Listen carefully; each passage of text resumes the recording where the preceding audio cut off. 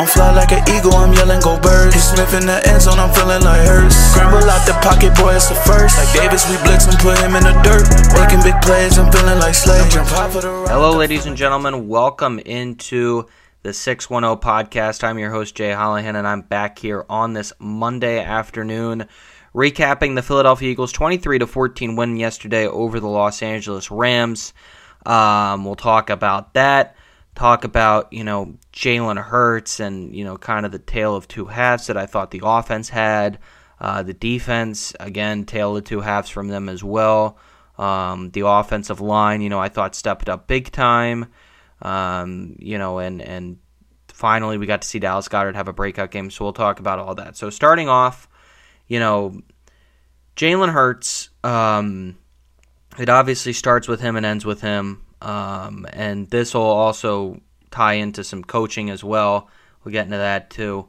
I thought Hurts, in the first half, first drive they went right down the field on them. I thought that was really, really strong by Hurts, but then they stalled. Most of the first half, they really stalled. It was a situation where it was looking bleak there for a little bit. You were heading into halftime. Looked like they were going to be down. And eventually and finally, they woke up. I mean, at most you were thinking, okay, they'll end the first half, get a field goal here, and they'll be down by one, which gives you some confidence. And if the Rams go down and score a touchdown, at least it'll be a one-possession game, as long as they don't go for two. But the Eagles managed to go right down the field quickly, might I add, which was really huge because this offense, typically we see it take time to develop. But they went right down the field in just 5 plays in 32 seconds. Went right down the field. That huge pass to A.J. Brown obviously got them a lot of yardage there. That was and then the flag that came in. A lot of flags yesterday called in that game. That was a little chippy there at times and just some sloppy play, I thought, by both sides. But really, really solid job there on that drive. And then you get the brotherly shove, puts you up 17-14 heading into halftime. And then Jalen Hurts in the second half, I thought he looked better despite the pick that he threw in the end zone. I thought that was a great drive, and I think that's something that we're seeing. Jalen Hurts, it's not like when he's making turnovers, they're happening in his own territory. They're getting drives going, and then they try to do something where they like a matchup, and it's just not there, and he throws it anyways.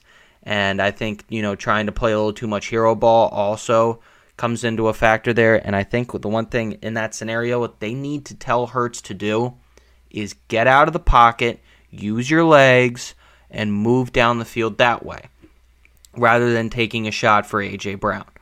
But I thought that then throughout the rest of the half, he was solid. You saw Nick Sirianni getting on him on the sideline, which I don't have a problem with. I really don't. I think it's something that, Hurts. It's not like, we saw that last week with Brian Daboll and Daniel Jones, where, people are kind of questioning why is Daboll doing that. He's tough on his quarterbacks. We don't necessarily like it.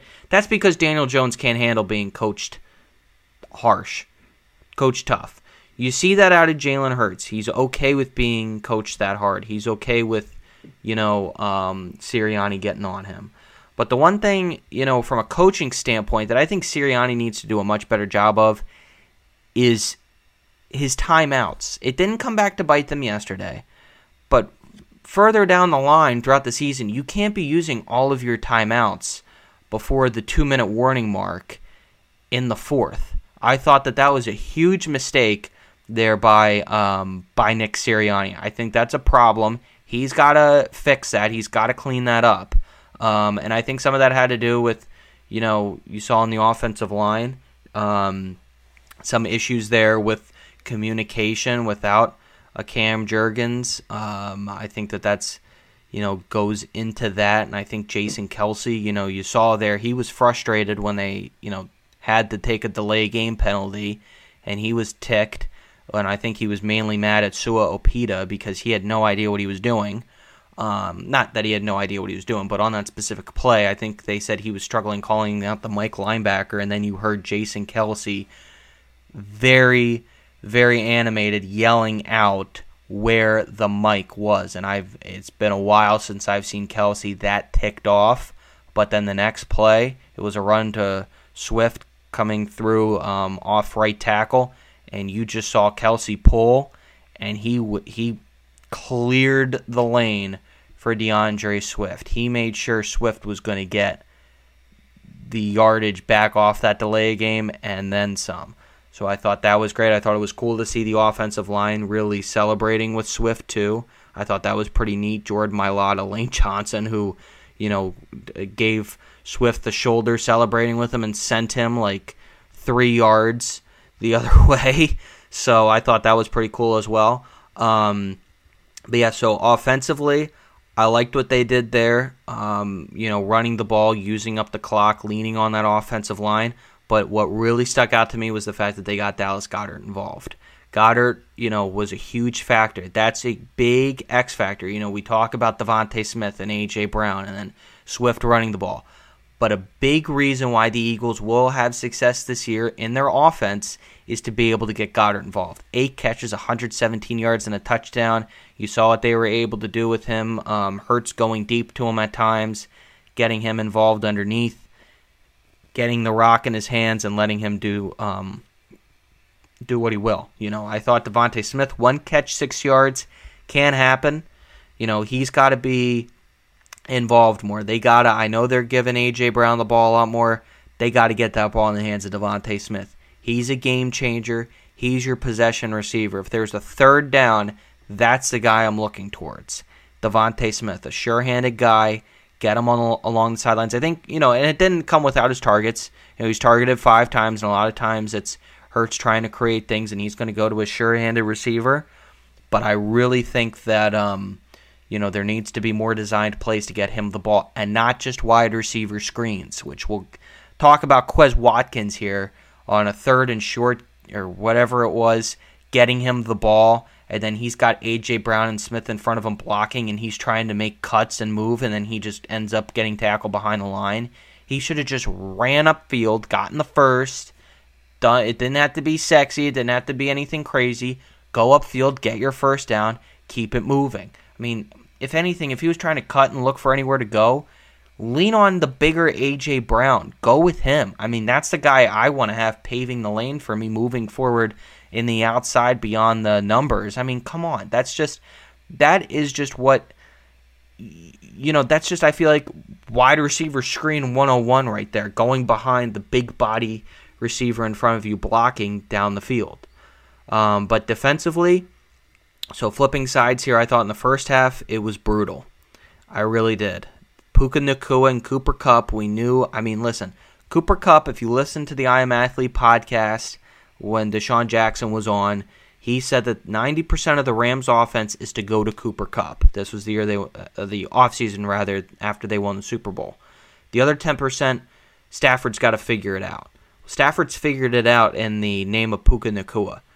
Kupp and Nacua, the Eagles had to do a better job against them. The first half they were lousy. In the second half they were much better because they were able to get home. They got a pass rush going. They dropped Stafford.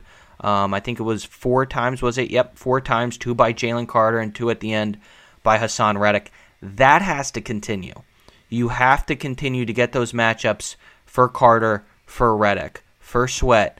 These guys need to be able to get back to the quarterback. They got to be able to wreak havoc.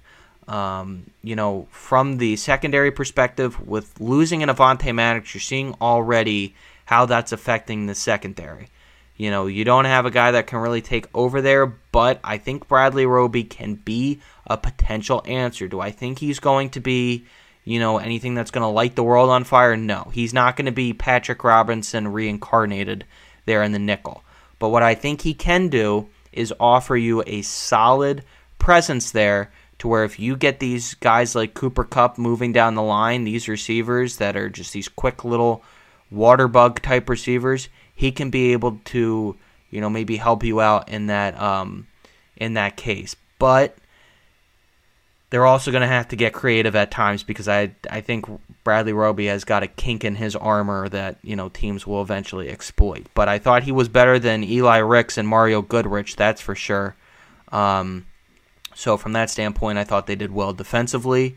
I really liked, like I said, getting back home, getting pressure on Matthew Stafford. That's where this Eagles defense is at its best. When they're getting back to the quarterback, we all know this. When they're putting pressure, getting hits, getting pressure, forcing, maybe some turnovers, forcing the quarterback to make some quicker reads, get rid of the ball in situations he doesn't want to throw the ball to. I think that's where the Eagles, really shine.